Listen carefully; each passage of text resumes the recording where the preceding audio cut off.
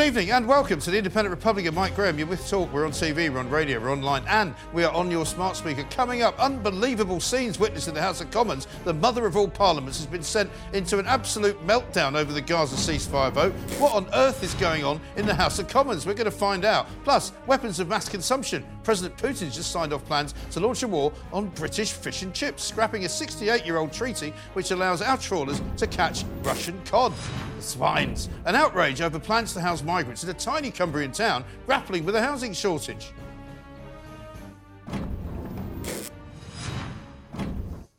Good evening, Britain, and welcome to the Independent Republican. Mike Graham, right here on Talk TV. It's all happening tonight. We're bringing you the latest from a whole raft of huge stories. We'll be hearing from angry locals in Cumbria, whose tiny town is being ordered to house 40 migrants. They're fighting back against the Home Office. I'll be revealing the terrifying dossier of crime committed by just one asylum seeker from Iraq over a 2-year period. A legal bundle of 100 pages of offences was found on a street in Middlesbrough, and still we cannot deport him.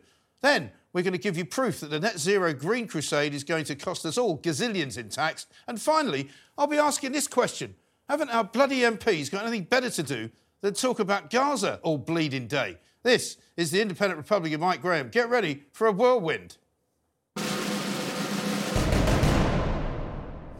Now, let's begin with the chaotic scenes in the Commons this evening. The government and the SNP walked out of the chamber, leaving the Labour Party's amendment calling for an immediate humanitarian ceasefire in Gaza to pass without a vote. It's been a day of counterclaim, it's been a day of accusation, it's been a day of apology, it's been a day of absolute and utter embarrassment for me as far as our Parliament is concerned. Let's talk now to Talk TV's political correspondent, Alicia Fitzgerald, who's been witnessing it all down there today for us in Westminster. Alicia, I don't think I've ever seen anything like it. What on earth is going on now? Well, as you said, Mike, what on earth is going on in the House of Commons? And I think that has never been more true than today. It's been absolutely beyond chaotic. And I think this is the first time that you'll see very few people stood behind me here in Central Lobby, just a few metres away from the debate chamber. So what happened just earlier, the SNP and some Conservative MPs exiting the chamber pretty much in protest against Sir Lindsay Hoyle, the Speaker, and that was because of his big decision to discuss that Labour amendment to the SNP's big motion. So SNP MPs all exiting the chamber, Tories as well, which meant that kind of by default the Labour amendment ended up passing. So lots of really big question marks over that and just exactly why that's happened. What does that mean for the rest of the day? Well, the debate has now totally finished. All MPs have ended this discussion, and that is the end of that for today. But the thing is now Sir Lindsay Hoyle has apologised. He stood up in the House of Commons, really apologising to everyone for basically what happened, saying that it was never his intention for all of this to blow up in the way that it did. SNP figures really pressuring him to try and reintroduce this debate back into another point, maybe next week, for example, so that the SNP have a chance to debate the topic that they really wanted to have a chance to today. Right. So it looks as though Sir Lindsay Hoyle, and we're going to watch him in a moment, has apologised for basically cocking up the whole thing. The Labour amendment should never have been allowed to come into the fray. The Tory party Conservative government amendment should have been the one that was allowed. The SNP are upset about everything that's happened as well, and now everyone's calling for Sir Lindsay Hoyle as head by the looks of it. But let's have a look at how he apologised just a little while ago. And I have tried to do what I thought was the right thing for all sides of this House. I thought I was doing the right thing and the best thing, and I regret it and I apologise for how it's ended up. I do take responsibility for my actions, and that's why I want to meet. And that's why I want to meet with the key players who have been involved. I mean, incredible scenes, and so many people now saying that it looks as though that Hoyle was kind of leaned upon by the Labour Party. The Labour Party denied that he was leaned upon, the inference being that if they become the next government, he might not have a job if he doesn't do what they say. Meanwhile, accusations about Labour Party being leaned upon by their Muslim sort of voters in various different parts of the country who want a ceasefire. The wording, I understand now, that's passed is a humanitarian ceasefire is demanded by the British Parliament.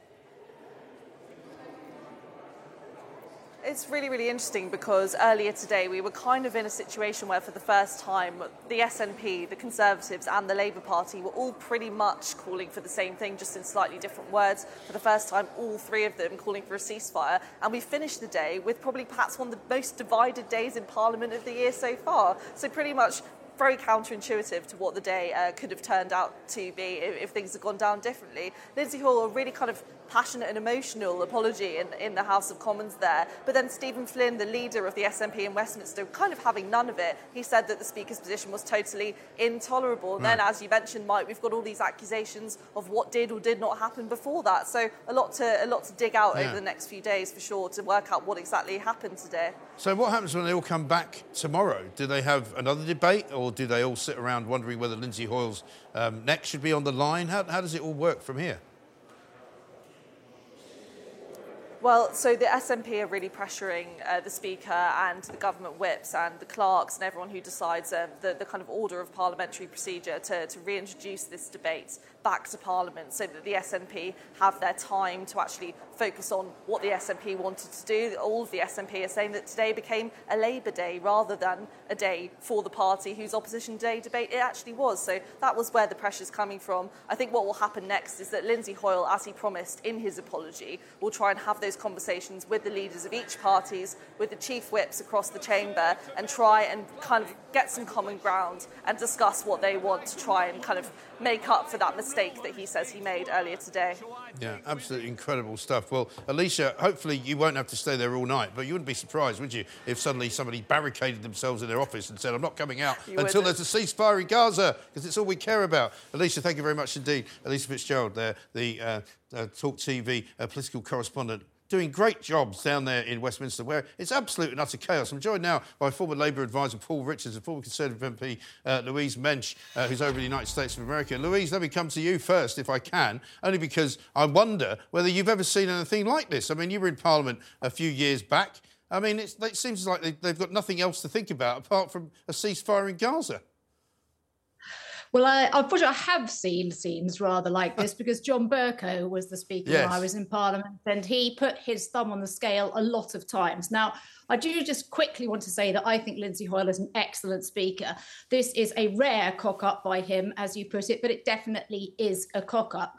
Your viewers may, if I was translating this into normal people speak, I'd say it's a bit like Monty Python, where everybody sits around and goes, it's the Judean People's Front versus the People's Front of Judea. Yes. Splitters. You had three motions that are essentially the same, everybody calling for a form of a ceasefire. The reason that it's all gone slightly pear-shaped is that Lindsay Hoyle decided to take away the SNP's big moment. It was their opposition day, and do Labour a favour. How did he do Labour a favour? He let the MPs vote on Labour's motion, which if he hadn't have allowed that as a possibility, the Labour Party MPs would have been faced with an SNP motion and a Tory motion. They probably would have voted for the SNP motion, meaning a rebellion against Keir Starmer. So the charge against Lindsay is you helped Keir Starmer out of a jam. You made sure there wasn't a Labour rebellion. Frankly, I can kind of understand why the SNP are upset. He did take away their big day. On the other hand, I don't think the British public are going to be very impressed by watching a bunch of grown men and women fight about the precise wording of something everybody in the Commons agrees upon. Well, I think that's absolutely right.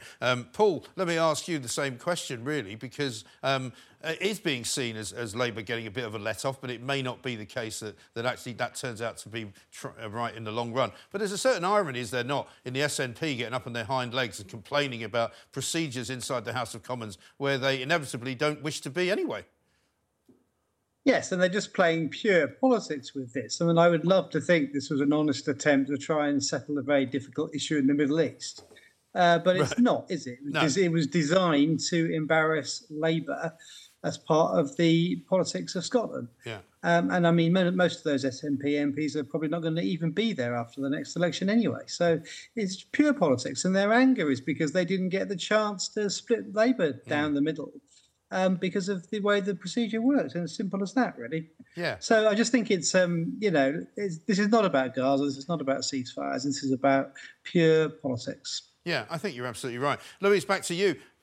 Unfortunately, it seems to me, I mean, I'm going to be speaking about this a little bit later on, but, we've got a whole host of problems in this country. We're taxed the most we've been taxed since the Second World War. We can't keep people from coming to the country whether we want them here or not. We can't deport people from the country whether we want them here or not. We can't see a doctor. You wait 8 hours in an A&E for any kind of service that you want to get. And this has been an entirely wasted day for me on the vanity and virtue signalling of all these politicians who want to make a statement about a place where nobody cares what they think? Yeah, it's true that nobody cares what they think. And later on in your show, you're going to talk about something really important, which is the fact that the Royal Navy is in trouble and that we've had misfiring of crucial national security missiles. Maybe we could concentrate a bit more on the funding for our armed forces, especially when NATO is under threat from Donald Trump, instead of having basically what amounts to a catfight, even if it is justified, about the precise wording of an agreed upon strategy, which is a humanitarian ceasefire in Gaza. I mean, get over yourselves. Yeah.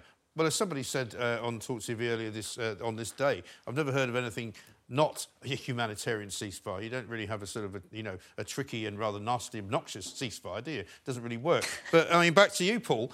Is this really the end of the problem for Keir Starmer? I very much doubt it, because the more the Palestinian cause is brought up. I mean, I came into work tonight. There's a Palestinian demonstration outside Southwark Council. I don't know what Southwark Council have done to upset the demonstrators, but almost every place in London you go, almost every street, there's people waving Palestine flags. We saw what happened to Rachel Reeves out on the stump the other day. Every Labour MP that goes anywhere is going to be asked what their policy is on Gaza. Still.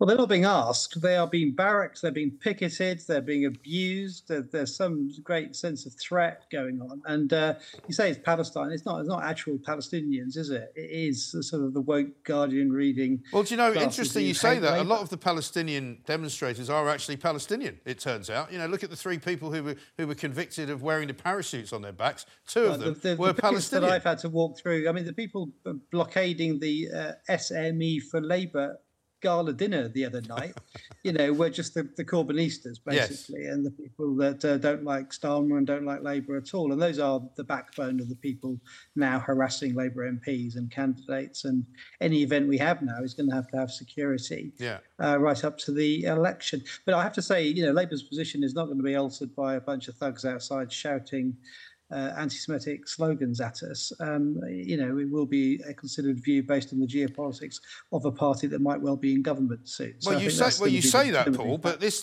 positioning by Sir Keir Starmer today is, I'm told, the 5th different position that he's occupied. So, I mean, you say that you won't be influenced, but in fact, he's already been influenced, has he not? Well, he's been influenced by events, I think. I don't think it's fair to say he's being influenced by Demo. He's a pretty resilient sort of bloke. But he's been known as Captain Flip-Flop, for heaven's sake. Paul, come on. He's known as Captain Flip-Flop. The unfolding situation is what's informing his view. Plus, you look around the world at our partners, our security partners, the Five Eyes nations and so on. They've shifted positions too as things have unfolded. You can't, we had a leader last time round who hadn't changed his mind on anything since 1978. And he was rightly criticised for his intractability. This guy, and he was also supported by Keir Starmer. He was also supported by Keir Starmer, Paul. Well, to agree to that is true, I'm not sure. But certainly he's made a very clean break. Well, he's admitted that he supported him because he wanted to get... Well, he's admitted he supported him because he wanted to get him elected. Nothing wrong with that. But let's not paint Keir Starmer as a man of great principle who never changed his mind just because he doesn't know what to do. Well, if you look at what he's done to the party over the last 2 or 3 years, though, he kicked out most of the anti-Semites. He's completely transformed the economic policy. I mean, apart from the 2 candidates in the recent by-election problems. He's certainly trying to meet the electorate halfway. And, the opinion polls suggest that people are at least open to the idea of listening to Labour again after being afraid of it 3 or 4 years ago. So, I mean, to be honest, he has shifted ground. I think the people of Britain are willing to listen to anyone at this point other than the Tories. Let's go back to Louise. Louise, the UN has been in the news as well this week because they've been under fire for a veto on the Gaza war. The UN is playing a kind of curious role in all of this, isn't it? The UN, the world's biggest chocolate teapot, as far as I'm concerned. Absolutely useless in every situation, designed to prevent wars. And what happens? It allows Russia to get away with everything and does absolutely nothing about the invasion of Ukraine, which, by the way, is the far more important war of the 2 that's going on right now. The UN are absolutely useless. Now, it is true that the United States did veto that resolution by the UN because I think, frankly, President Biden has had enough of Netanyahu being intractable and refusing to negotiate at all, even behind the scenes with the Americans. But at the end of the day, the Americans' patience is not inexhaustible. And if you look past the catfight that was going on today in the House of Commons, What's the real point? The real point is that all of the parties in the British Parliament say this needs to tone down now. We need to have some sort of a ceasefire, a pause, a break in the fighting to look at your strategy, because Hamas have not been eradicated and tens of thousands of people are now dead. So at the very least, take a pause and see, is this strategy getting me to where I want to go, which is the elimination of Hamas. Yes, and that is the problem, isn't it? Because all these people who talk about a two-state solution forget that Hamas don't want a two-state solution. Netanyahu doesn't want one either. The only people who want them is everybody outside of the conflict. You have to wonder what would happen if we said, bring us the head of Hamas, bring him out, put him out, deliver him to the IDF. And if they were to do that, because he's undoubtedly hiding somewhere in that region, would that be enough to end the war? You have to ask yourself, what is enough to end the war from Israel's point of view, and perhaps make them articulate what they see as victory. Define it. Yes, indeed. And maybe, indeed, it's Qatar they should be talking to and Iran rather than actually anybody else. So I have often made the point that what they should really do is send some of those excellent IDF assassins out to Qatar to take out the trash. Yeah, I think that would be a very good and welcome thing to do. Louise, thanks very much indeed. Back to you, Paul. I'm told 33 MPs have now signed a vote of no confidence in Lindsay Hoyle, the Speaker. I don't know who they are. I haven't been given that information, but I imagine they will not be Labour MPs. No, I don't suppose they are. And I think Lindsay will survive this because he's a very well-respected speaker and he has support across the House. So I don't think it's very fair to start blaming him. I laid the blame clearly with the SNP. You know, most people in this country care about the state of the NHS, not the state of Palestine.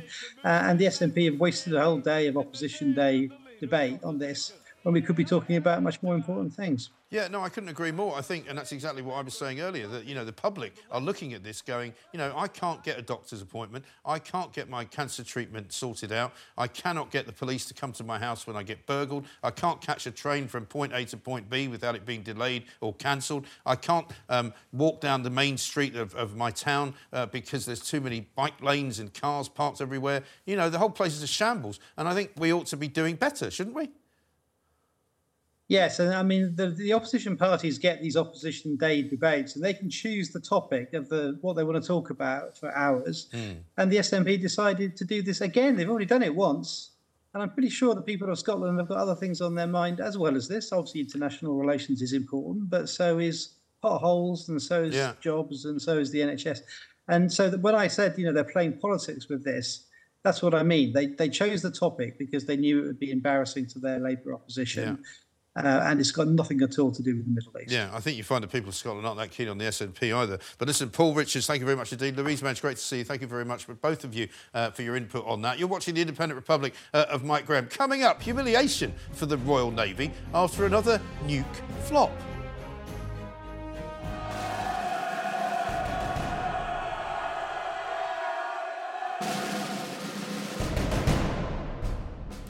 Welcome back. The Royal Navy is licking its wounds today after an embarrassing test blunder was exposed by the Sun newspaper. A Trident missile dramatically misfired and crashed into the ocean off the coast of Florida last month, with the Defence Secretary on board to witness the failure. The humiliating incident comes just 8 years after the Navy's last unsuccessful attempt and at a time of high global tension when Britain's armed forces are being tested for a potential conflict with Russia. Let's get more on this now with former Royal Navy Chief Lord Admiral West.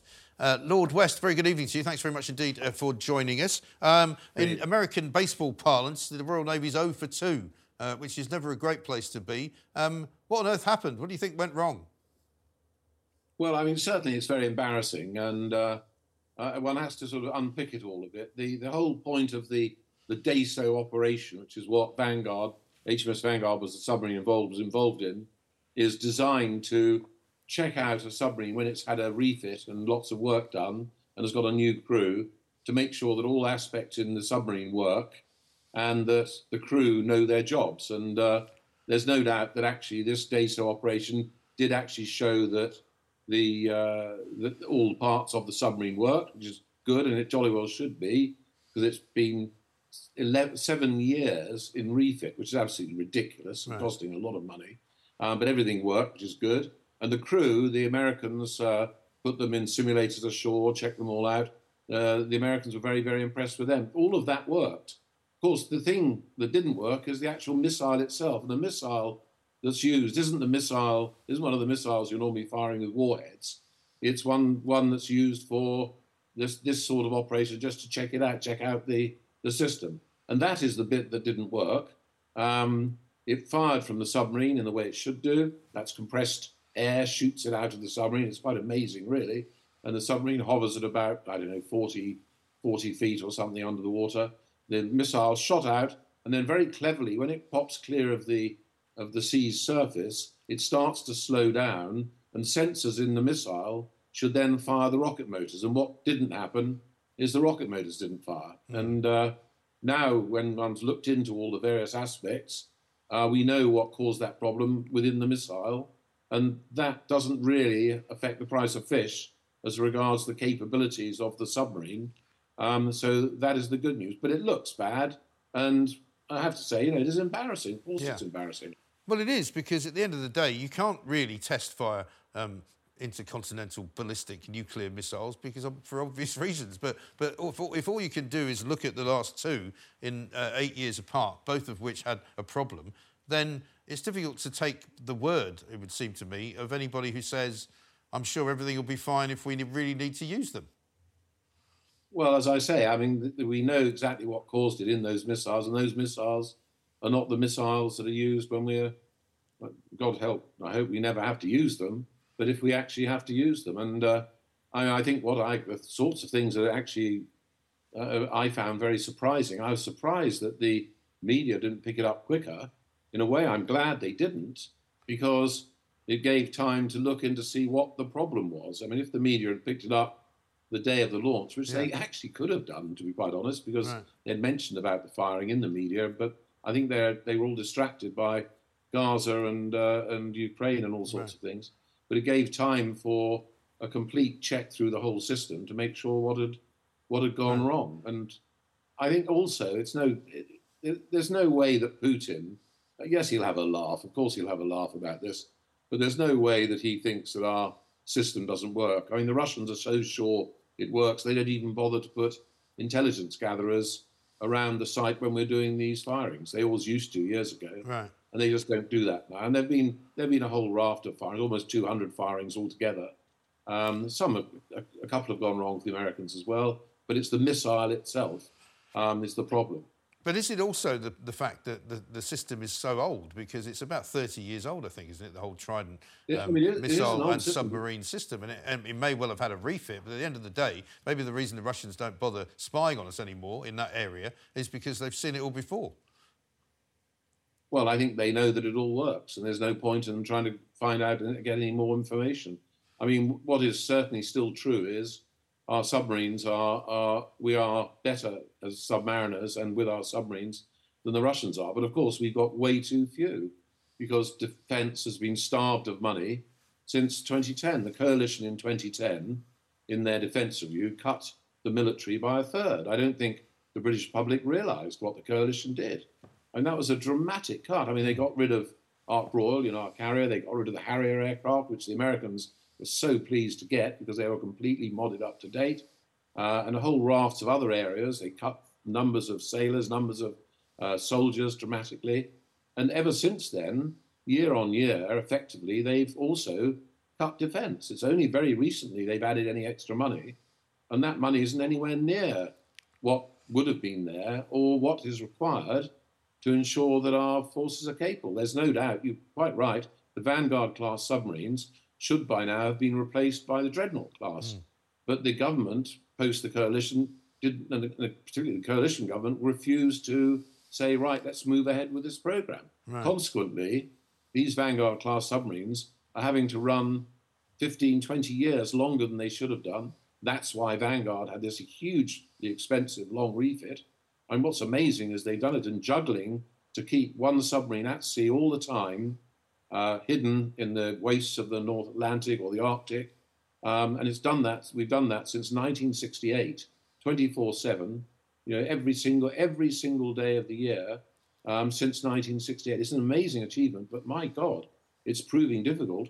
And that is not helped by the fact the government haven't been spending enough money. And what really annoys me, Putin now has increased his defence expenditure to 40% of his GDP. 40%. That is a war economy in any definition. Yeah. And what does our government do? Our government says, oh, well, I think, we must think about increasing our spending up to 2.5%, but, we'll think when we do it. If someone is doing that and thinking of war, you spend now. I find it absolutely extraordinary. Well, we seem to be living now in a much more dangerous world than at any time I can remember. And Vladimir Putin is literally at war. So, he's already on a war footing. He's already, you might say he's deployed in a different area and he's in Ukraine and he might not be able to move anywhere specifically further west than that. But, suddenly we've got a NATO problem. Suddenly we've got a shortage of submarines, hardware and missiles problem. If there was something drastic to happen, are we still involved in a sort of mutually assured destruction scenario? Well, we certainly still have that capability. God forfend that should ever happen. But you are absolutely spot on about Putin. I said in the House, I've said it now a couple of times recently, Putin actually acts as if he is at war with us. Yeah. He calls it his grey zone warfare. We know he's done cyber attacks, not just on Ukraine. He's done cyber attacks in Estonia and France. He's tried to do them against us. Luckily, our NCSC manages to stop him doing that. We know that he's had attempts at hitting cables under the ocean, which carry, all pretty well 95% of all our financial transactions and other things. We've got to actually stand up to him. If you don't show you're willing to spend money on defence, and if you don't show you're willing to fight for what you believe in, then autocrats, dictators like him, take advantage of it. It's interesting in the Falklands, there's no doubt that one of the key drivers of Galtieri invading was to save £16 million. We got rid of Endurance, which is our only ship based down there. And he saw this going and thought, they don't care, and he invaded. And the final cost then in the Falklands was £4 billion and 300 of our men and killed. That's what happens when you don't spend money on defence. Well, that's the thing, and he's chipping away. The latest story tonight is that he's declared a cod war on Britain, tearing up the fishing rights that have existed since around about 1956 that allow our fishermen to go and search their waters for cod. Apparently, he's basically nixed that and said you can't do that anymore in the Bering Sea. I must admit, I hadn't heard that until I was listening to your programme. I hadn't heard that, but it's typical of his actions, I'm afraid. And we used to have, and this is another thing, we used to have huge fishing fleets up in the Barents Sea and, of course, all around Iceland who stopped us doing that. Things have changed in this country. As a young officer in the Fishery Protection Squadron, little tiny frigate, we used to go right up in the Arctic because there were hundreds of British fishermen fishing up there. And that's all changed now. But it's interesting, I hadn't heard he had changed that law, but we've got very few now go up there fishing, I'm afraid, because of other pressures on our own fishermen. Yes, absolutely right. But at least we've got some decent diversity in the armed forces now, Admiral Lord West, so we can be safe in our beds with that one. You've seen my comments in the Sunday papers about... I think when we're so short of people, when we're pressed, the important thing, what our nation wants from its armed forces is our forces that are capable of looking after our own people and defending our country and fighting, not actually of using lots and lots of men and women to actually make sure diversity is right and that there are specific groups for all these various special interest groups. And that is not what the military is about. We are all of one company. We all fight together. We all die together. And that's what we've got to have. And I'm afraid we've lost the plot of it. Absolutely right. Admiral Lord West, thank you very much indeed. Good to see you. Good to talk to you. Thanks very much for your help there. You're watching The Independent Republic of Mike Graham, but stay watching because we will look at Rishi Sunak's new electioneering strategy, also known as stating the bleeding obvious.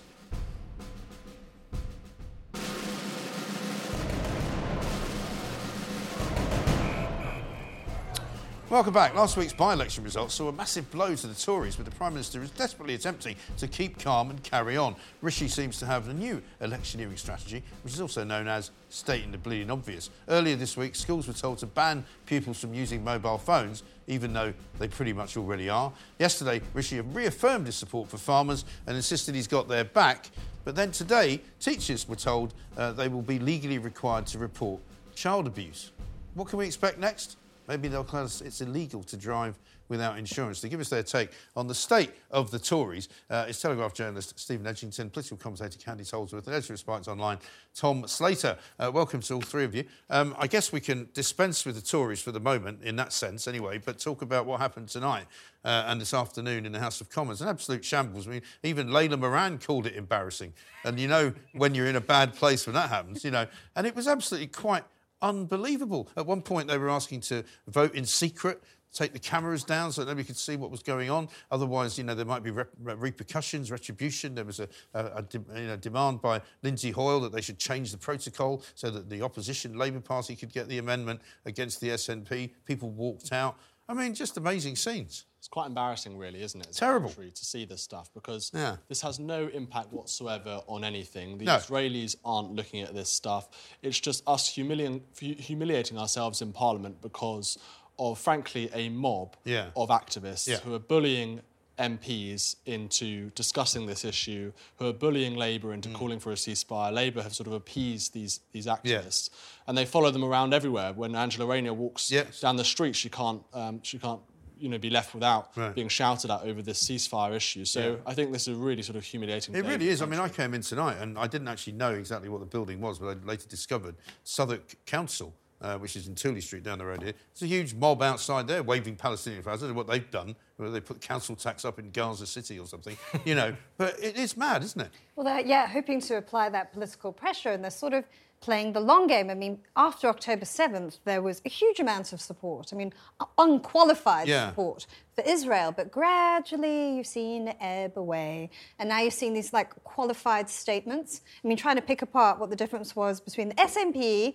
Labour and Conservatives on this. And there are the differences, but they're trying very carefully to make their language, appeal to different sorts of people. Right. I think that was predictable, but it is true. You have got this sort of political intimidation now. Yeah. And it's been going on and on and on and on. I mean, the debate's always been nasty. I mean, anyone who knows the Israel-Palestine debate knows that it is just one of the nastiest debates. But sort of now everyone's getting a bit of it now, getting a taste of it. And they're not going to solve it in one afternoon in the House of Commons after 2,000 years. But, I mean, the argument about Lindsay Hoyle being in the wrong is that he kind of let Sir Keir Starmer off the hook because he allowed their motion to be sort of the one that went through, thereby meaning that they wouldn't have an opportunity, the Labour Party MPs, to vote for the SNP. No, absolutely. If you think about how this particular battle in the House of Commons has ended with the Labour motion about effectively winning by default, it's hard not to see that as things panned out, it's been a huge benefit to the Labour Party, which were facing such a huge potential rebellion on their hands, people being on resignation watch. That was all the mood music going into this. Now, and especially for Lindsay Hoyle, because of the fact that he was very much trying to be the anti-Burko when he came in. He's not going to be the political grandstanding speaker who will change convention at any time just to benefit the people, or the Labour Party effectively, or people he tends to have sympathies with.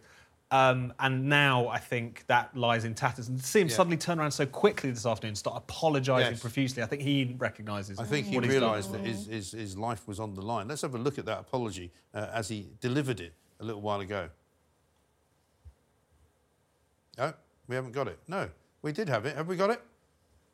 No, you've got it. And I have tried to do what I thought was the right thing for all sides of this House. I thought I was doing the right thing and the best thing, and I regret it and I apologise for how it's ended up. I do take responsibility for my actions, and that's why I want to meet. And that's why I want to meet with the key players who have been involved. Well, he may want to meet with the key players that have been involved. We're told there's about 32 MPs and counting looking for a motion of no confidence. And I think he may have been held below the waterline here, because, I mean, I'm not one of those that thinks Lindsay Hoyle's been a brilliant speaker at all. I find him irritating in the extreme, quite pompous during Prime Minister's questions, threatening to throw people out and then not doing it. You know, I mean, he's got quite a bit of Burko about him. Well, when you follow Burko, there's an incredibly low bar for being a good speaker. Yeah. I think that Lindsay Hoyle looks a lot better than than John Bercow does, frankly. However, as you say, I think quite rightly, he hasn't been an excellent speaker. And the Conservatives, they've had this odd thing where you've got this protocol where you've got a Conservative speaker and then a Labour speaker. And it seems like we've just had 2 Labour speakers for the last almost 20 years. I mean, Bercow was known to have not really been a proper Tory. He was really more aligned with Labour, and in fact, he wanted to become a Labour peer. But I think, as Hoyle would say, yes, he's been better than Bercow, but not as partisan until today. And suddenly, if he's now accused of helping Labour, then that, not partisan bit will disappear. But let's go back to the Tories, Candice, because that's supposedly why we're here. Rishi Sunak still can't really get anything right, can he? He can't. And, I think with these by-elections where he did so badly, people are thinking, they're going to be more leadership shenanigans. Right. I mean, there were sort of predictions that maybe he would call a May election to see them off. But we were discussing earlier, is it going to make any difference?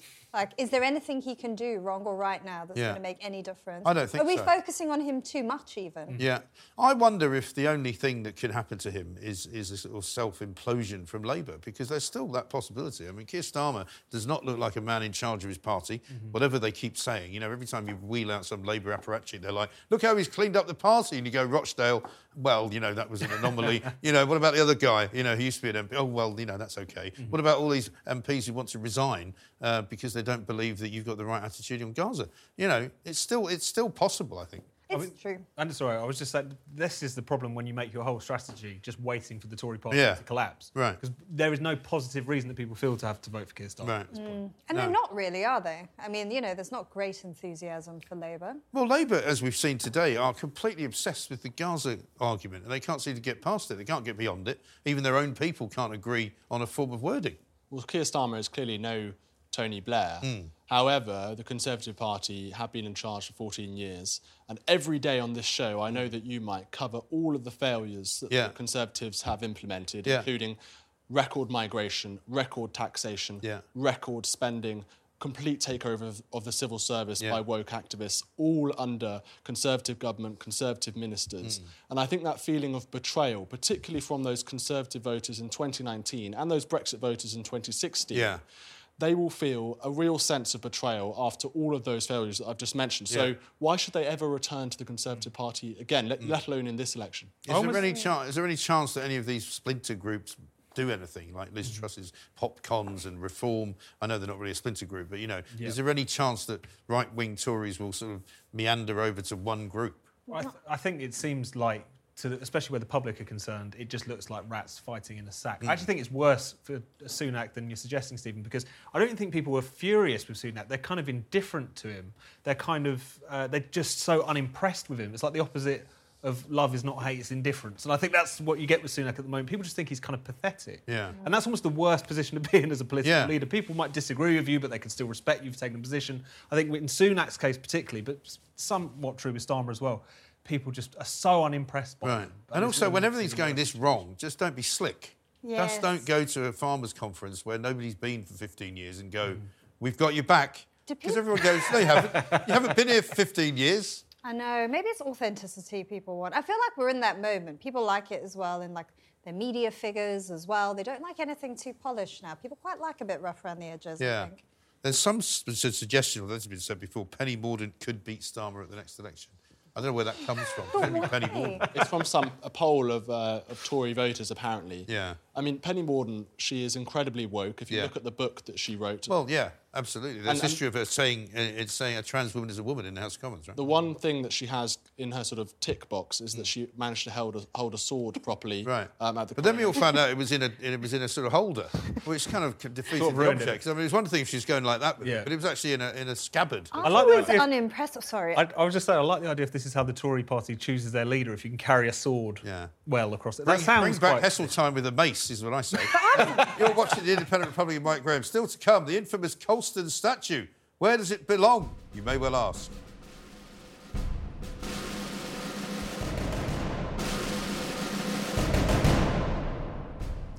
Welcome back to the Independent Republic of Mike Graham. Now it's time for Taking the Mic.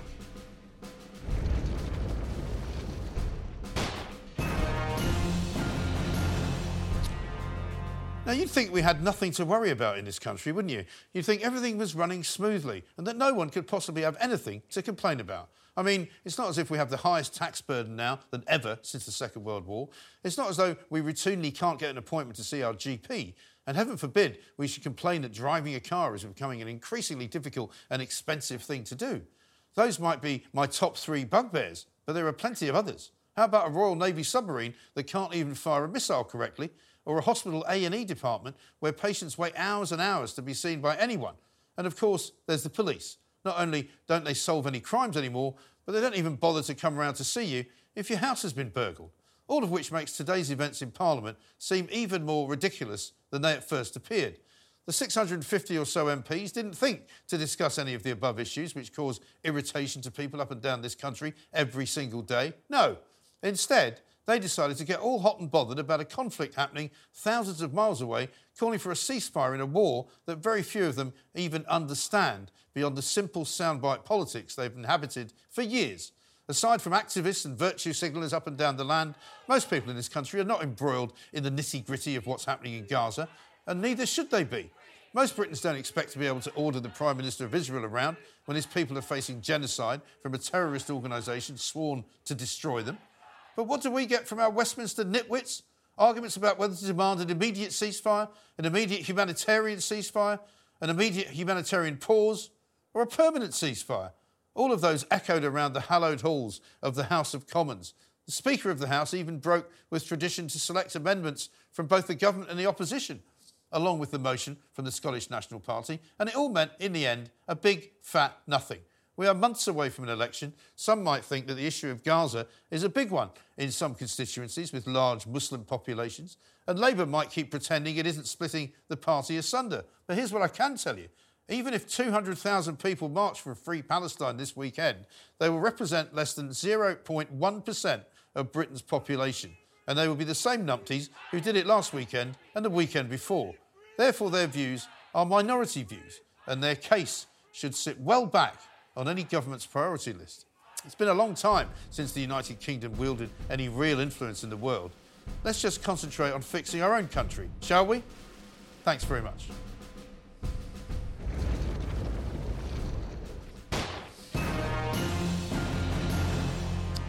Now, does the name Edward Colston ring a bell? Remember the statue vandalised and toppled during a Black Lives Matter protest in June 2020 and thrown into Bristol Harbour all those years ago? A year later, it was put on display with a survey asking what people think should be done next with it. Well, 4 years on, and they're still deciding whether to move it into a museum. Obviously, we had to send our roving reporter Nick Ellaby down there today to find out what's going on. Hello, Mike. This is a complicated problem because historical figures and these statues mean different things to different people. Like Mr. Edward Colston, who was here until 4 years ago, and those protesters at the Black Lives Matter movement 2020 during lockdown pulled him down with ropes and dragged him some 300 metres down this street and chucked him in the harbour. He was then fished out with graffiti and everything else on him and put in a local museum for a couple of years, where the people of Bristol were consulted on what they think should happen to Mr. Colston. Now, he's a huge benefactor to the city of Bristol, but he also got a lot of his money by benefiting from the slave trade. Overwhelmingly, really, the people of Bristol are quite happy for him to stay in the museum. Here's what they told us about what they think should happen to Mr. Colston's statue. I personally think it should have been left in the harbour because it was fitting, because obviously that was where the slaves that he would have traded came from, and it was also just like cyclical, and I don't think it deserves to be put in a place that's like on display where art is and like a place of like something to admire. I think him being in a museum, it's a context where people can talk about, okay, he was pulled down, he's been put up here, we can talk about why that was. As it's come down, which I think was the right thing to happen, it is a teachable moment, isn't it? So if we put it in the museum, then people can see it and we can teach the sordid history of slavery. I don't know why we have statues of people who were slave owners. That doesn't really make any sense to me. To me, that looks like you are glorifying, for lack of better wording, a slave owner. So really what the people of Bristol are telling us is that they think the museum is the best place for the statue of Mr. Edward Colston. We also spoke to a Green Party councillor, Christine Townsend, earlier, and she'd actually like to see the city go one step further. Here's what she told us about what she'd like to see happen to commemorate people who lost their lives in the slave trade. We would like to have seen a separate sort of space for the entirety of Bristol's involvement in the transatlantic slave trade, rather than an addition to what is one of our central museums. And we'd also like to see a memorial to those that lost their lives as a result of what that man did in Bristol.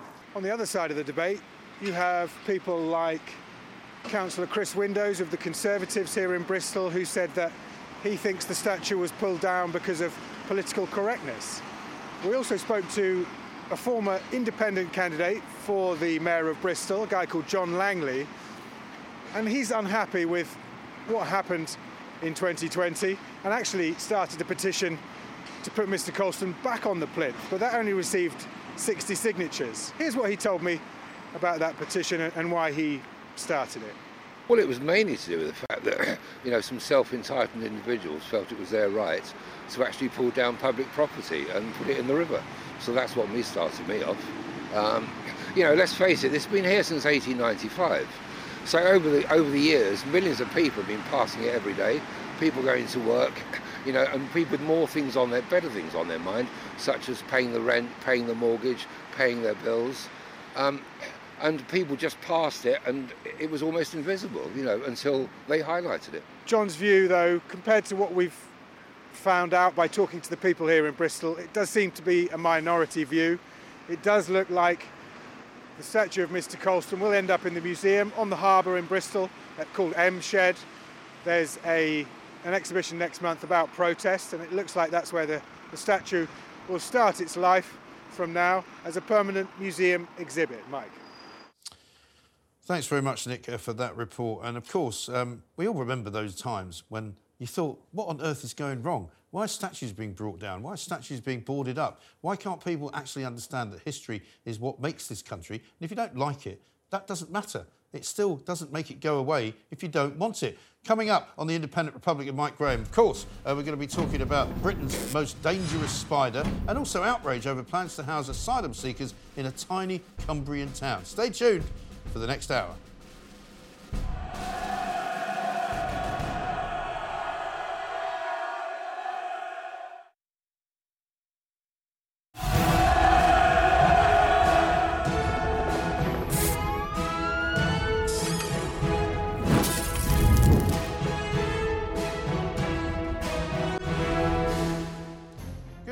Welcome back to the Independent Republic of Mike Graham. You're with Talk. We're on TV, we're on radio, we're online, and we are on your smart speaker. Coming up, people are in a furore over secret plans to home migrants in their tiny Cumbrian town, while hundreds of locals wait for affordable housing. Plus, what's the true cost of net zero? Newly published research shows Britain's green transition risks making the poor poorer. I hate to say it, but I told you so.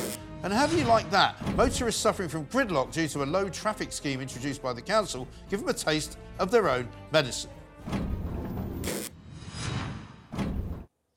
Now, there can't be all that many people out there who remember the story of Samson and the lion. Samson, you might know, was the character in the Bible who obtained all of his power from his long hair.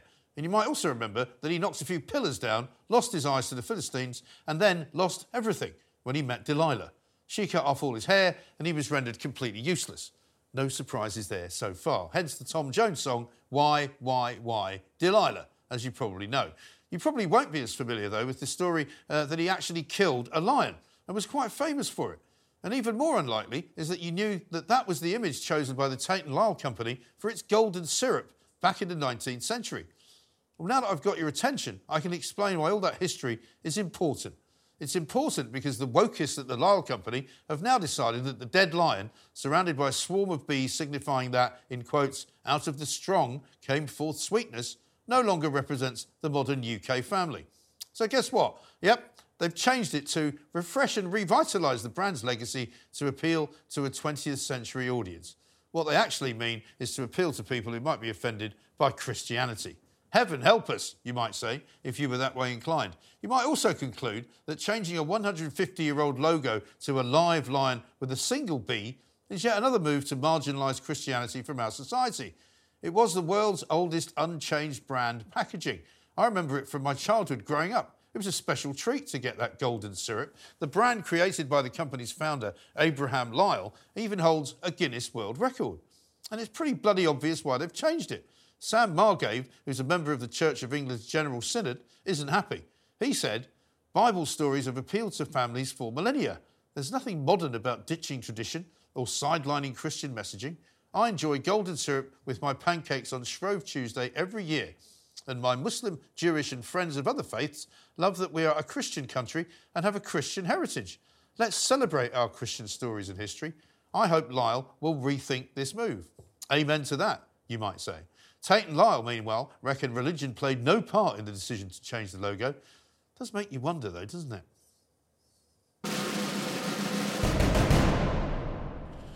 Now, coming up later on the show, we'll bring you a look at tomorrow's front pages and other parts of the papers inside. But before anyone else, we've got an exclusive look at the Metro front page. And it's a rather charming human interest story about a couple who won the lottery. And it's Richard and Debbie Nuttall, both 54 years of age, got an email from the National Lottery saying they had exciting news and they thought they'd won the grand sum of £2.60. And of course, Debbie said, we were very excited. We thought, we'll go and have a bacon butty. But it turned out a second email came shortly thereafter, which said what they'd actually won was £61 million. Unbelievable. The lottery jackpot. Now, no matter how many times you read these stories, people always love them. So we'll discuss that a little bit later on with my panel and much else besides. But for right now, let's talk about the residents of Millom, a tiny seaside town in Cumbria, because they've been up in arms about government plans to house around 40 asylum seekers in 8 homes, despite the town itself suffering from a housing shortage. Millom sits within the borough of Copeland, and Talk TV has obtained an email sent in November 2022, 2 years ago, by Copeland Council to Serco, a major company which is contracted by the Home Office to accommodate asylum seekers in the area. It says, I would highly recommend that all areas of Copeland are unsuitable, with the sole exception of the outer estates within Whitehaven town.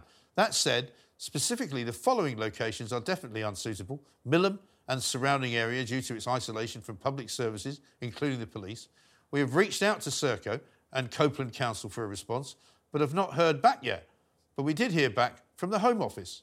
They said, the Home Office has a statutory duty to provide safe and secure housing for asylum seekers, and we are continuing to work closely with local authorities, including in Millom, to manage any impact in the area and address local concerns. Manage impact, eh? Well, I've got 2 guests joining me right now with plenty to say about that. First up, the chair of Millom Town Council, Jed McGrath, and a spokesman for the Millom Community Action Group that opposes the scheme, Dean Myers. Dean, let me start with you first of all. So it seems as though the council sent a letter to Serco, who are making an awful lot of money out of rehousing some of these people, telling them that Millom was not suitable. You discover somehow that Home Office officials are going ahead with these housing plans anyway. Yeah, it was brought to our attention via social media that this was the intention. When we actually looked into it, we didn't really realise how big that it was actually happening. Serco, obviously, you've tried yourself to speak to them. They won't even consult with us. We don't know anything that's happening. We didn't even know who was coming into the town. It was only through word of mouth from local people that we actually knew that HMOs were starting, and we didn't even know who was going in them. Incredible. Jed, let me come to you. The town itself is pretty isolated. There's no police station. There's already a shortage of affordable housing for the people living there. There's no doctor's surgery, I'm told. I mean, what would the impact be if 40 migrants moved in? Mike, let's not just beat about the bush about 40. We know that 20 plus houses were involved in this. Yeah. We as a council managed to get a number of those withdrawn by some of the developers. So we're not talking 40. We were talking a much larger number than that. And that's exactly why our community is up in arms about this. You know, this wasn't 1 or 2 houses. We're talking well over 20, and I think in actual fact there could well be more than that, and we haven't unearthed them all yet. So somewhere somebody has to take some responsibility in why is this small town in Cumbria suddenly become the target for all these houses to be turned into HMOs for asylum seekers. And is it right that your understanding is the houses were actually bought by developers knowing that they could rent them out to asylum seekers? Well, we've been, as a council, proactive and talk where we can identify asylum seekers. We've contacted them directly and put them in the real picture about Millom. And many of them have turned around to us and said, OK, we get it. We're pulling out of the... We've actually bought one, but we've got 6 more in legals that we're planning to buy, and we're going to pull out of them. So we know from some of our developers that 12 houses they backed out of buying, and we also know that a number of sellers have backed out of selling them to developers where they've realised who they were selling to. And Dean, let me come back to you.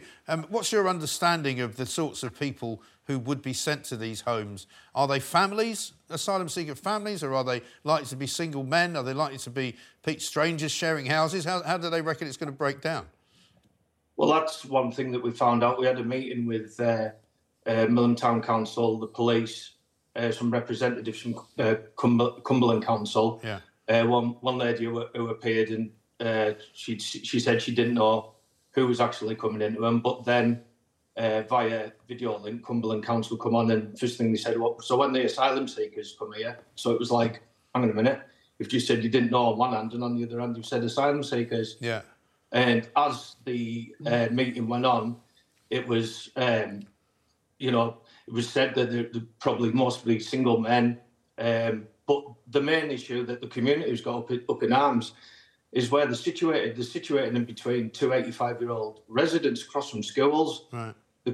No one's consulted with the community, which has caused a hell of a lot of frustration. And these would likely be temporary residents as well, wouldn't they? Because if they're asylum seekers, they're presumably being housed there while their application's going through. So they might not even be there that long. Yeah. These are the questions that we asked. I mean, you've got to take consideration for the asylum seekers that are coming here. There's nothing to do with Millom as it is. We're rural, we're secluded. And then we asked the council what was going to happen, when the asylum when the asylum was done. They said they'd have to leave, but where are they going to go? Yeah, right. Nobody knows. From Serco's point of view, they're actually getting £750 a head and £3,500 per room for these people, and money's talking. They're not even taking our community into consideration. Right. No, it's an incredible state of affairs. And Jed, let me ask you just about the town a little bit. I mean, if people were to move in there, I mean, I know that there's different opinions about whether asylum seekers can work and what sort of work they can do, but what sort of a community is it? What sort of people do for work there? What sort of community is it? Millom is a great little friendly community where people look after each other.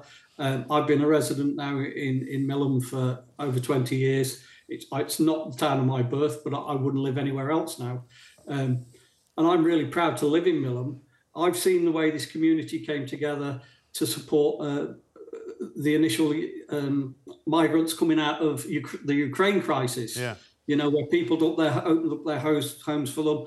But this is unplanned, it's unconsulted, and it's not as if we're looking to house 2 or 3 families in Millom. We're talking HMOs, which are single rooms in houses of multiple occupancy, and the numbers are just vast. We understand that the government are trying to disperse them across the country, and that not just the South should take the brunt of all these asylum seekers coming into the country. We get all that, but it needs to be appropriate for the community that you're sending them to. Yeah, absolutely right. And then there should be some consultation. And then there's making sure that all the support is there if they do send them into communities, that the support there to make sure these people get the wraparound care, get the English lessons, get all the things they need so that they can develop into good citizens, really. Yeah. And that's another thing, Jed, I wanted to ask you. Sorry, Dean, let me come back to you. I mean, there is no GP surgery there, we understand. I mean, what we do know... there is a GP surgery, and it is a good surgery, but it's under pressure like anywhere else. We've got no dentist. The transport systems, it is poor, buses and trains. We're isolated. we actually, you know, we've been working well with Millen Council and everybody else in the area, and we've actually done a survey, and there's 112 people that actually need housing in Millen. Right. And these houses are getting snapped up cheaply by investors before anybody can even get the foot on the housing ladder, from young'uns right up. Right. There's people living in squalor. We found it's disgusting. Yeah, it is awful. But that's copied all over the country. I mean, you know, you're in a particularly bad situation here with the Home Office, but you can bet your bottom dollar that there's lots of other communities in a similar place who might not just know yet because they haven't been smart enough as you have been to find out. And what's the situation currently with the Home Office, Dean, as far as you know? We're told that they might have sort of paused what it is that they want to do, but what's your understanding of the time frame? Yeah, well, we've actually been working well with our MP, Trudy Harrison. Yeah.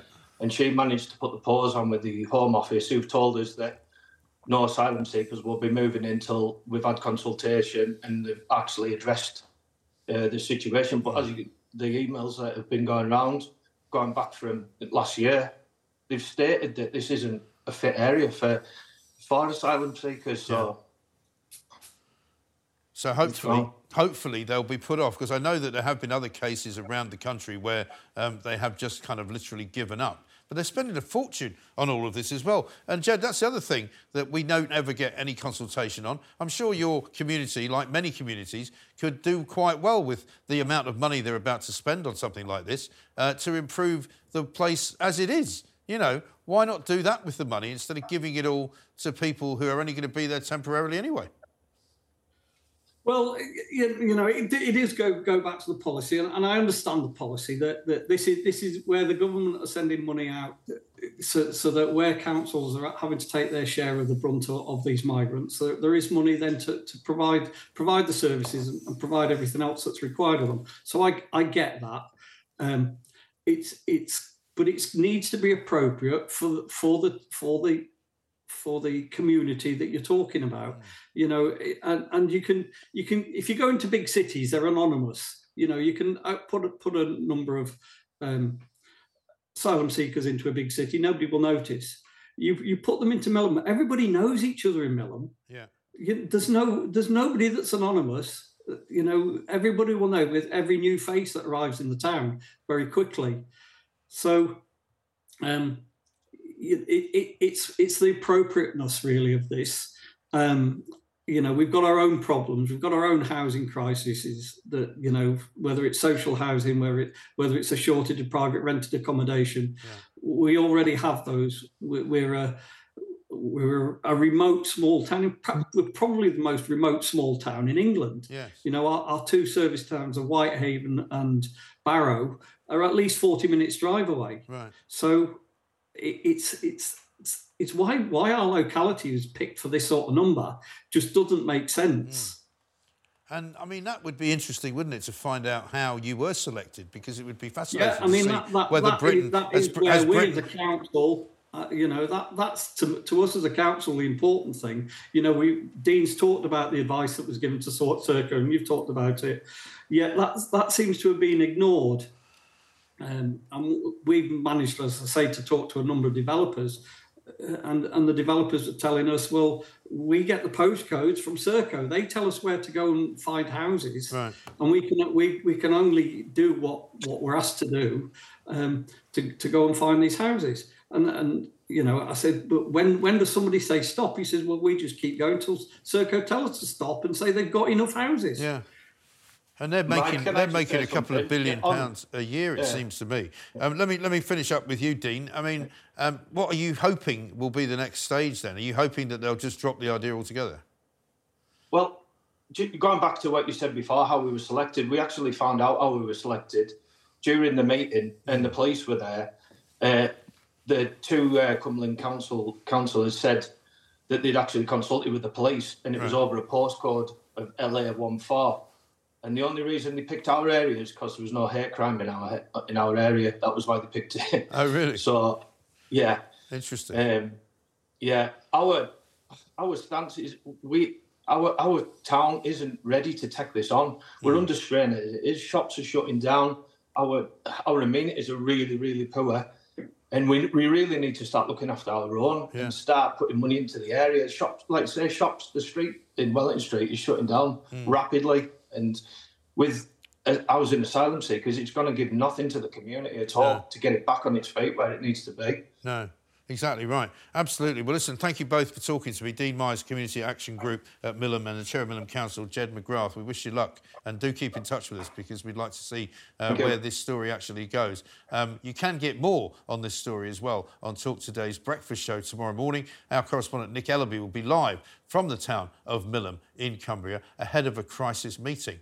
But I'll tell you what, we have to talk about asylum seekers as well as a general rule, because we've seen all sorts of cases of asylum seekers going wrong, asylum seekers being allowed into this country, not deported despite committing criminal acts. We've got a story for you tonight, which is absolutely incredible. A 28-year-old from Iraq who came here illegally by the name of Arez Ali. Now, he has just been jailed, but he still cannot be deported, even though his asylum claim has been denied. But he was caught back in March the 20th, 2022, with 13 wraps of crack cocaine and £600 in cash when police raided a house in central Middlesbrough where he was living. His partner is also a drug dealer, it turns out. He was also caught fleeing the police while driving without insurance on the A66 at 100 miles an hour. He was charged with driving whilst disqualified. He was also charged with breaching a suspended sentence order. But the fact is that this guy is a danger to society. He's been locked up more than once. He's applied for asylum. He's come here illegally. He still hasn't been deported. And no doubt when he comes out of prison in about a year's time, when he served half of the sentence that he was sent down for, he'll go back to drug dealing. He'll go back to driving uninsured cars at 100 miles an hour on roads which could lead to the deaths of ordinary people who are driving with their families. And this, I'm afraid, is the legacy of what this government is bringing into this country. Because it may not be the fault of individual asylum seekers who wish to come here and claim asylum, but it's certainly the fault of the government to allow people to come here, like this character, Azir Arez Ali, who is a criminal, he's from Iraq, and he's committed crime in this country, and he shouldn't be here, and he should be kicked out. It's unbelievable. We'll bring you more on his story as, of course, time passes over the course of the next couple of months, because this, ladies and gentlemen, is an absolute travesty and it's a disgrace. But moving on, Boris Johnson and Tucker Carlson have sensationally scrapped a highly anticipated debate after a bit of a falling out. The two were scheduled to meet for an interview on Tucker's own channel, with Boris set to pocket £1 million, which he claims would be donated to Ukraine. But now the former Prime Minister has accused Carlson of acting as a tool for the Kremlin. The US broadcaster's interview with Russian President Vladimir Putin was watched by millions and millions of people. So what's this actually all about? A man who has his ear to the ground in Westminster is The Spectator's political correspondent, Mr. James Heal, and he joins me now. James, a very good evening to you. Thanks very much indeed for taking the time to talk to us. I mean, this sounds to me like it could be a number of different scenarios, right? So Tucker Carlson reaches out to Boris Johnson. Boris Johnson says, give me £1 million and I'll do the interview. People who know Boris Johnson might say he might have wanted it for some new wallpaper or perhaps to do up the new house up in Oxfordshire. He's now claiming that he was asking for the money to give to a donation to a charitable organisation in Ukraine. What's it all about? The answer is that it's about the future of the right within the transatlantic context here, which is that on the right in America, there's very much more a debate around, is Ukraine being used as a way to exploit American alliance to the Western community, or in Britain, where it's much more about, is that money being used to sort of keep up the Western alliance against Russia and their aggression forces? So really, it's about Boris Johnson's legacy and also about how the conservative forces across the Western world ought to stand. And in this election year, in 2024, when you have the debate about Ukraine being a real issue in America, 60 billion of aid being held up in the House of Representatives right now, in a way in which it's not really an issue so much here in the UK, where Keir Starmer is very keen to present himself as about an ally of Ukraine.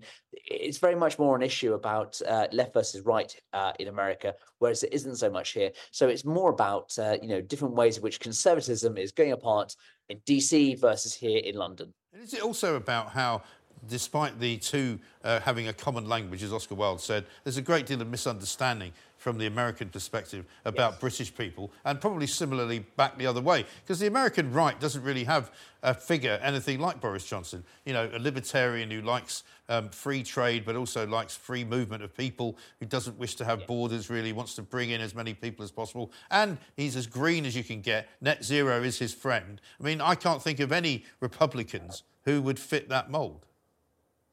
Yes, Mike, I mean, I completely agree. I think that with a lot of American right figures, it's very much more a checklist. Yeah. And it's much more, I can think of X, Y, Z.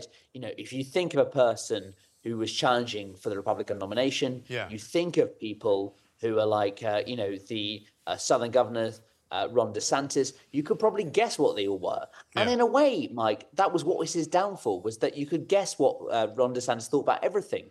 Whereas in a way, Trump was unique because he was someone who would challenge those kind of vested interests. And similar with Boris Johnson is that, yes, he would say politically incorrect things about different groups in society, but also he was someone who signed up to the net zero agenda, who was fully behind COP26, who was someone who would be a strong ally of Ukraine. And that's what's really different about him here. And so I think perhaps in some ways that kind of willingness to go against orthodox opinions is what is being denied the American right at the current time. Right. Also, Tucker Carlson is an interesting character, isn't he? Because he's kind of split the American right as well. Because there are those who think that he has done himself no favours by going to interview Vladimir Putin and getting very little out of him apart from a history lesson and a bit of propaganda and millions of views. But there's many on the, say, Trumpian side of the Republican right who have kind of disowned Tucker Carlson as a result. Absolutely. And I think that's because they saw him going there as something that was beneficial to Vladimir Putin rather than actually trying to help the kind of cause of the American right here. Obviously, the American right has traditionally taken quite a nationalistic view of all these things, which is that America first. And by doing this interview in the way that he did it, with a 2-hour-long sit-down, that interview was perceived as being overtly helpful to Vladimir Putin. Yes. And one in which a lot of the points, the fair points about Putin's regime, have not landed well. And also, of course, Mike, coming just a week before the death of Navalny, which has obviously had this huge shockwave through a lot of the worldwide press here. And so I think that's what's really been so striking, is that I think Tucker Carlson's misreading of this and also the timing as well. And that's why these two big egos, the great big albino blonde bombshell of Boris Johnson has come up against Tucker Carlson, who's probably in America the most formidable newsreader and presenter they have today. Do you think there's any possibility that Boris was just sort of hanging one out there, if you like, and just going, I'll tell you what, think of a number, give me £1 million and I'll do the interview. And then it all went sort of horribly spiralling out of control. I mean, that's not like Boris Johnson, is it, to get the numbers get horribly out of control? God forbid. Look, I think genuinely with Boris, I think people misread this. And I think that, I saw a lot of criticism when Boris came out last month and effectively backed Trump. And I think that misunderstands it, right? Which is that, Boris genuinely wants to support Ukraine. And rightly or wrongly, he is doing that in a way which he's trying to flatter Trump's ego, pandering to that ego, in a way in which he's saying, look, Donald has to back Ukraine. That's the right thing. Donald's always backed the sort of way of virtuousness, etc. And that's what he's trying to do here. He's trying to suck up to Trump in a way in which he's trying to ingratiate himself. And so I think that when he says that, Donald Trump ought to back Zelensky's struggle, that's really what it's all about here. And so I think that Tucker Carlson has a different reading of the American right than what Boris Johnson does here. And I'll be interested with Liz Truss tomorrow going to CPAC, whether other British Americans, British Conservatives will pick that up and try and make that case with the Americans when they talk to them like Liz Truss is going to do tomorrow. Yes. And Liz Truss, I suppose, is someone they can identify with because she's much more aligned with their kind of right-wing agenda, isn't she? She is a bit more kind of pure when it comes to things like free trade but closed borders. To an extent, I think the right in both countries is going through a bit of a struggle right now, which is that on the one hand, it's our country first, it's Britain first, it's America first in different contexts, but also it's about these kind of broad principles. And so everyone's really kind of, struggle with that right now. And I think that Liz Truss will go out there and she'll say, I was stopped by establishment. I think, she will say things about, the democracy, the will of the people was frustrated by what I went through. And there'll be a certain audience for that. But equally, what Liz Truss is quite interesting with is that she was very much more a supporter of Ukraine than a lot of the American right is right now. So it's about the key thing about saying, how does Ukraine's struggle relate to us as a people? And that'll be an interesting argument I'll be looking forward to see tomorrow when she and others like Boris Johnson, the press, have been making, which is the case about, can Ukraine be an ally of Britain and America as well? Yeah, absolutely. And just one final thing on Vladimir Putin. I mean, Tucker Carlson did ask him about Wall Street Journal reporter Evan Gershkovich, who works for the same organisation that I do here. He's been detained yet again, remains in a Moscow prison, and is probably going to be there for another year by the looks of things. So, I mean, whether Tucker Carlson did any good there, I'm not quite sure. I mean, absolutely. I mean, I think we all need to remember as journalists of different perspectives is that the way in which it's treated there is pretty chilling. And I will be interested to see whether that treatment of people involve the political or media struggle gets worse or better as that Russian presidential election gets closer. And it's a grim irony. I suspect that of all the many elections that are happening across the world this year, in Europe, America, elsewhere, India, for instance, I think that the Russian election is probably a foregone conclusion.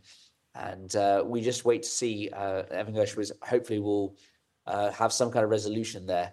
And I think that's something to bear in mind when it comes to everyone dealing with Putin and Putin's Moscow.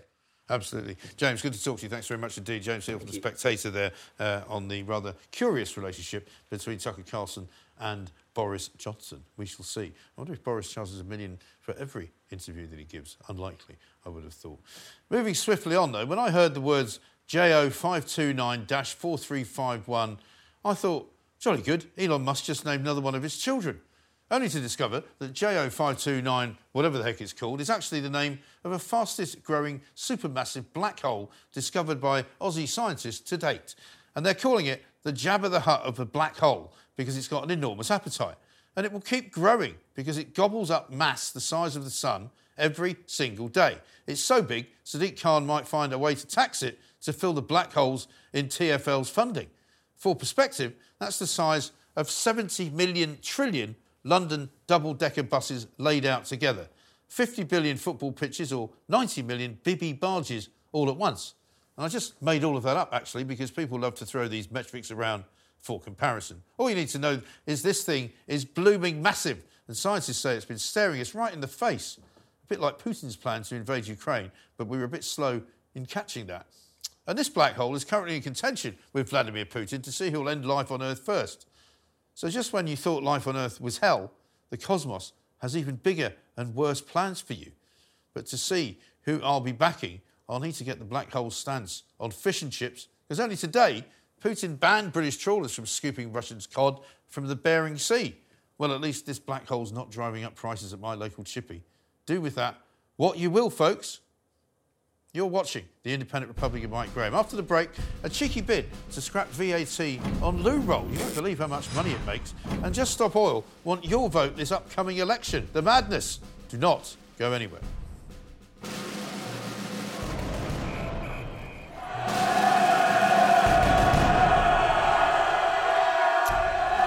Welcome back. Tributes have flooded social media following the death of British actor and comedian Ewan McIntosh. McIntosh died aged just 50 and was best known for starring as Keith Bishop in the sitcom The Office. His death was announced by his management this morning, who said he passed away peacefully. Ricky Gervais, The Office's creator, paid tribute to Mr. McIntosh, describing him as very funny and an absolute original.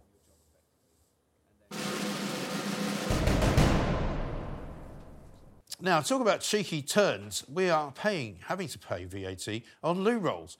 That thing we use every day because the government considers it apparently a luxury item.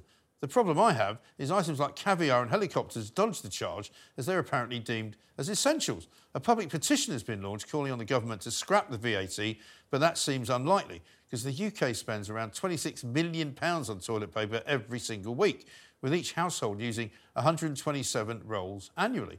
And you know what? The VAT on this brings in £247 million to the Exchequer, which is quite a bum deal. I don't think they're going to be giving up any of that sort of money. We've got the glorious panel back with me. Telegraph journalist Steve Edgerton is here, political commentator Candice Holdsworth, and editor of Spiked Online, Tom Slater. Imagine that, £127 million in VAT. That's extraordinary, isn't it?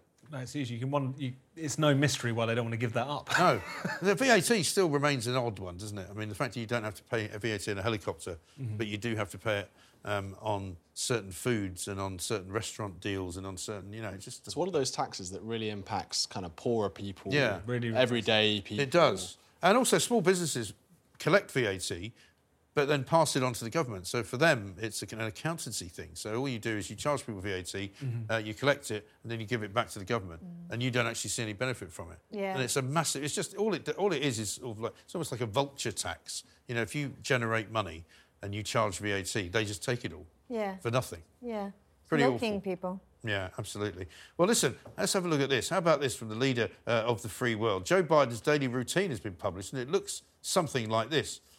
7 a.m, bleary-eyed and with a sleep apnea machine strapped to his face, Joe Biden wakes up most mornings when his cat, Willow, crawls across him.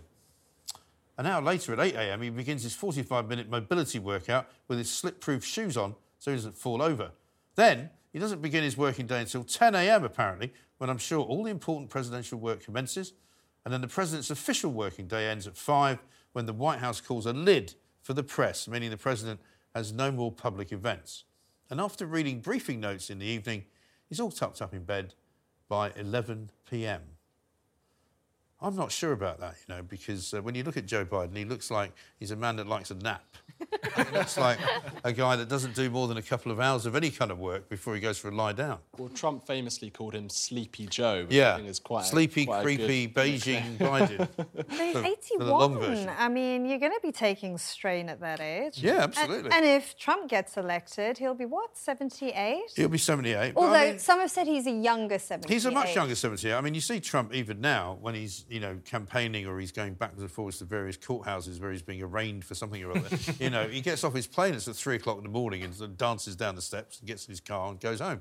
And he's one of those Thatcher-esque types, I think, who doesn't need very much sleep. Yeah. They used to say he was up at 3 a.m. tweeting when he was in the White House. And so I just think the thing with Biden is he just doesn't look like a guy who is constantly alert, does he? No, he's taking strain. It's obvious. Huge, huge, huge physical strain. Yeah. I mean, some people say it's dementia. I don't know if it's that, but I just think the schedule's way too punishing for him. And I mean, it must be difficult. If he has a working day that they structure around that time frame, so he works from 10 till 5, that's pretty bad news if Russia decides to invade Poland at sort of 20 to 7, isn't it? When you have to wake him up, well, what do you do? Well, he's always on holiday as well. He's away a lot, isn't it? Something about 20% of his time in the White House has been on holiday or on vacation. Yeah. And as you say, quite rightly, there are some really serious issues that come with this. And I think the people around him, they must be aware that he really is ageing and kind of his. I've always thought it must be one of the worst jobs in the world, to be very high up in any kind of government, because you can never really rest.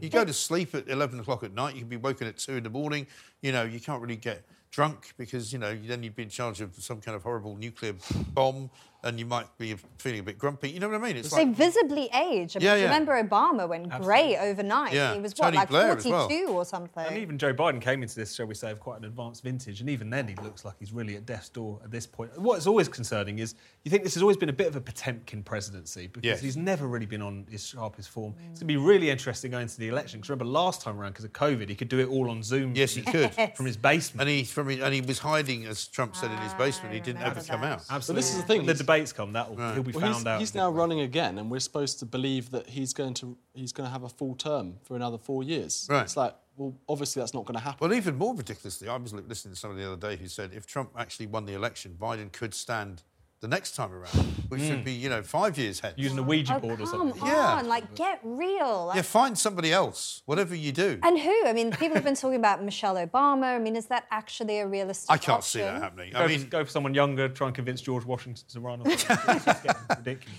Yeah, I mean, somebody was telling me that that I can't remember when the longest-serving Prime Minister was of recent times when he resigned from his office. He was still younger than both Trump and Biden. Unbelievable stuff. Yeah. Let's talk about Boris Johnson. We were mentioning to our friends at The Spectator there that there's been this interaction between Boris Johnson and Tucker Carlson. Boris asking for £1 million. What's your take on that? I think Boris is being pretty cheeky there. Yeah. He's definitely asking for himself, isn't he? Oh, I think so. He's making a lot of pops at Tucker Carlson over the last few months over his position on Ukraine. Yeah. And if Boris had any kind of guts, he would go and speak to Tucker on his show, and he'd answer his questions. And I think it's quite easy for Boris to say, "Oh, I want $1 million to go to some charity in Ukraine." He's obviously trying to avoid the issue completely. Right. I think so, because he's hoping that Tucker Carlson won't come up with £1 million. I mean, if Elon Musk suddenly goes, "Here's £1 million, go and get Boris Johnson," he might find some other reason not to do it. I wonder. He said it was a member of his team said that. Yeah. I mean, it would be a very good debate. Yeah. But I don't know. I don't think Boris Johnson would want to do that because he wouldn't want to answer certain questions. Yeah. No way. I mean, I don't know whether Tucker Carlson's going to become famous for the way he interviews people after what he did with Putin, because, I mean, there were a lot of things that people were critical of there, quite rightly, but he didn't ask him some very tough questions that he could have asked him. Whereas, is he going to treat other people more, more harshly? Yeah. Yeah, I mean, that's it, isn't it? I mean, obviously, when you're interviewing a dictator, for all intents and purposes, in their country, you're going to tread a little bit more carefully than you would if you're having a ding-dong with Boris Johnson.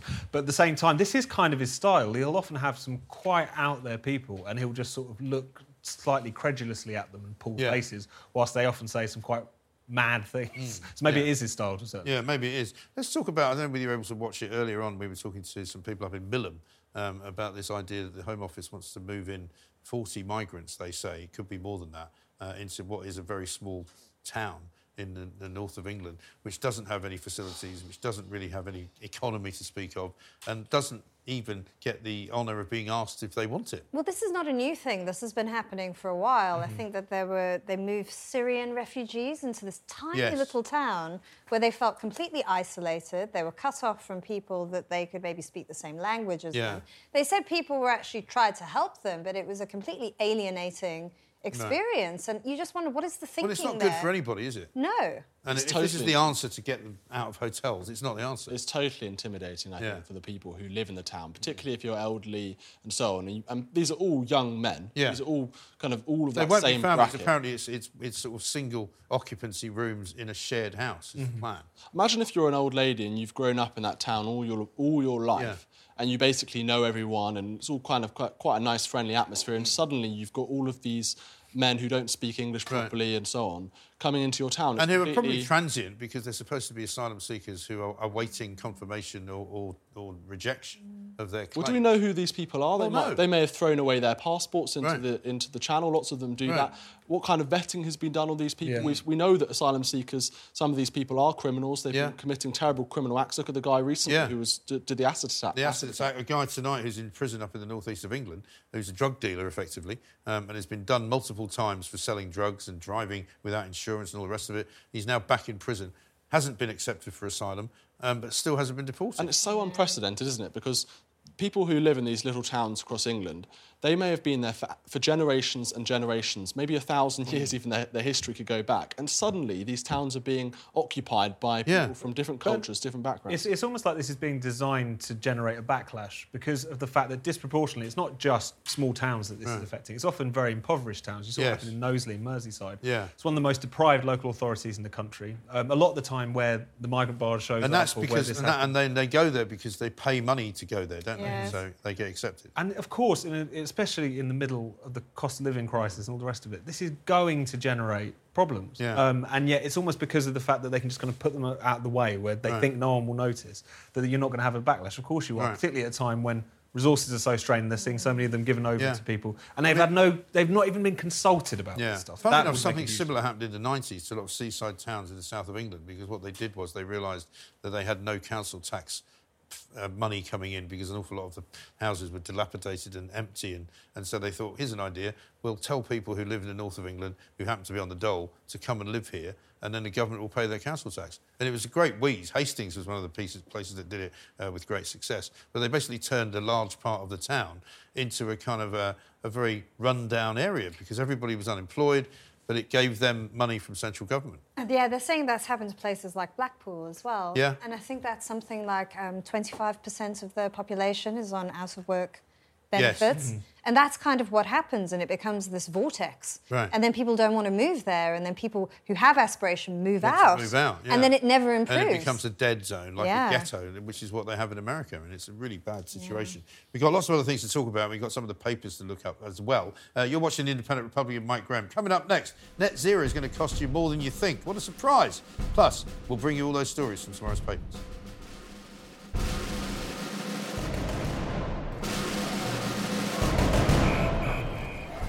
Welcome back. You're watching the Independent Republic of Mike Graham right here on Talk TV. Now, it's time for this. The world of woke. Now, if they were honest, they would just admit it. They would admit that all this talk of net zero is based on all sorts of things that we really don't need to know about. You know, the kind of details the little people are too stupid to understand. Best to treat them like mushrooms, kept in the dark and only ever given a diet of complete and utter manure. Well, finally, the tide may be turning. As Rishi Sunak and his government try to move away from the mad dash to net zero and a greener economy, the people who are charged with figuring out how much it all costs are starting to get worried. And when they get worried, they start telling the truth. This week at the House of Lords Economics Affairs Committee, it seems that the worm may have turned. Olivier Blanchard, the former chief economist at the International Monetary Fund, appeared before them and admitted there was in his words, substantial fiscal cost to achieve anything close to net zero, and it will be much more expensive than people imagine. Of course, I've been saying this for years. Whenever I'm told that people actually want to transition to net zero because all the polls say they do, I say, well, that depends on what the question is. If you ask people if they want to save the planet by moving to a net zero carbon economy, they all say yes. Of course they do. But if you ask them whether they'd be willing to pay more tax in order for it to happen, only the super rich and middle-class millionaire Just Stop Oil types agree. Monsieur Blanchard, who now plies his trade at the Peterson Institute for International Economics in Washington, D.C., admitted that even he has no idea how much it will actually cost. But he warned it was time to tell the public the truth. The public does not believe, he said, or has not been made to understand that it is going to be costly for them. It is going to be costly, and that message has to be sent out. In France and Germany, the farmers are already fighting the EU's draconian and destructive environmental regulations and the phasing out of diesel subsidies, and it's beginning to happen here as well. The Office for Budget Responsibility has so far put the cost of the UK reaching net zero by 2050 at 1.4 trillion over 3 decades. And other experts, like economics professors Dieter Helm, who once advised Boris Johnson, have stated that it's much, much more expensive than people imagine, and it will have to be funded by the next generation of taxpayers.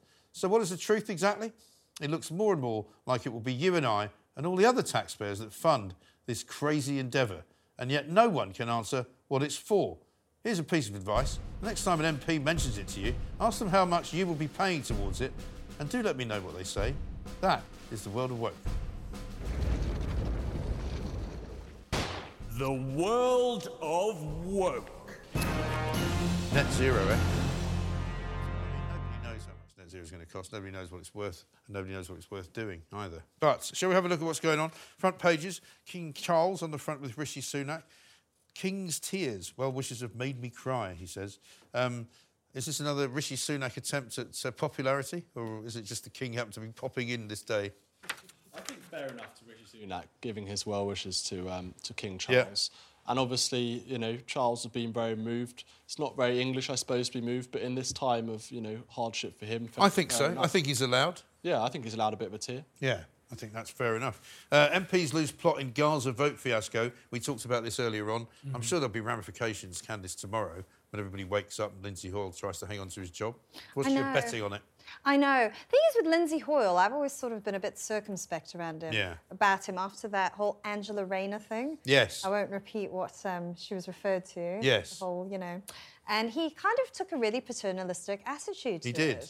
You know, and said he was going to haul people in and sort of giving them a rap on the knuckles. And then I thought... Slightly condescending to her. Yes, I thought so. As if she couldn't look after herself. Yes. She can. I mean, it's up to editors what they want to publish. Yeah. Not the Speaker of the House of Commons. That's exactly right. So, yeah, so for me, I mean, I've never really thought that he's that great. No, exactly right. I mean, I've just seen a tweet from Stephen Flynn tonight who's trying to explain what happened today and saying that he will continue to fight for the people who suffer To which I replied, well, why don't you try fighting for the people who suffer in Scotland? No, exactly. You know, because a lot of them. All those premature deaths, all the drug deaths, become the drug deaths capital of Europe, and meanwhile they're playing silly buggers in the House of Commons, trying to move the dial on a motion on Gaza, which I'm sure Bibi Netanyahu and the heads of Hamas have been watching with bated breath as all this has been going through.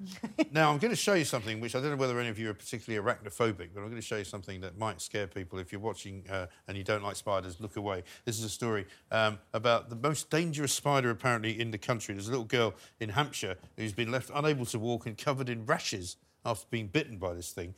It is apparently some kind of false widow spider, and she's in a terrible state. And there's loads of these things apparently up and down the country. I don't know how they get into the house, but they apparently came over in a bunch of bananas many years ago. Yeah. I'm not afraid of spiders. My husband is slightly arachnophobic. Yeah. So I always have to get rid of spiders. He won't go near them. Like, he will not sleep in a room if the spider's in there. Really? I have to, like, get it in a jar. Right. But I'm brave with spiders here. I would never go near a spider in Australia or South Africa. South Africa is their proper size. I would keep away. They're sort of bigger than the size of a dinner plate. I think that would worry most people in this country, wouldn't it? Yeah.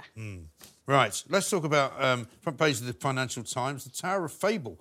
You guys are probably too young to remember this when it was a proper kind of exciting thing, when it was brought into London. The Post Office Tower, the GPO Tower, I think it was called first, and it was one of the first places in London to have a revolving restaurant, which was very, very exciting. I never actually got up it, and I think the IRA tried to blow it up.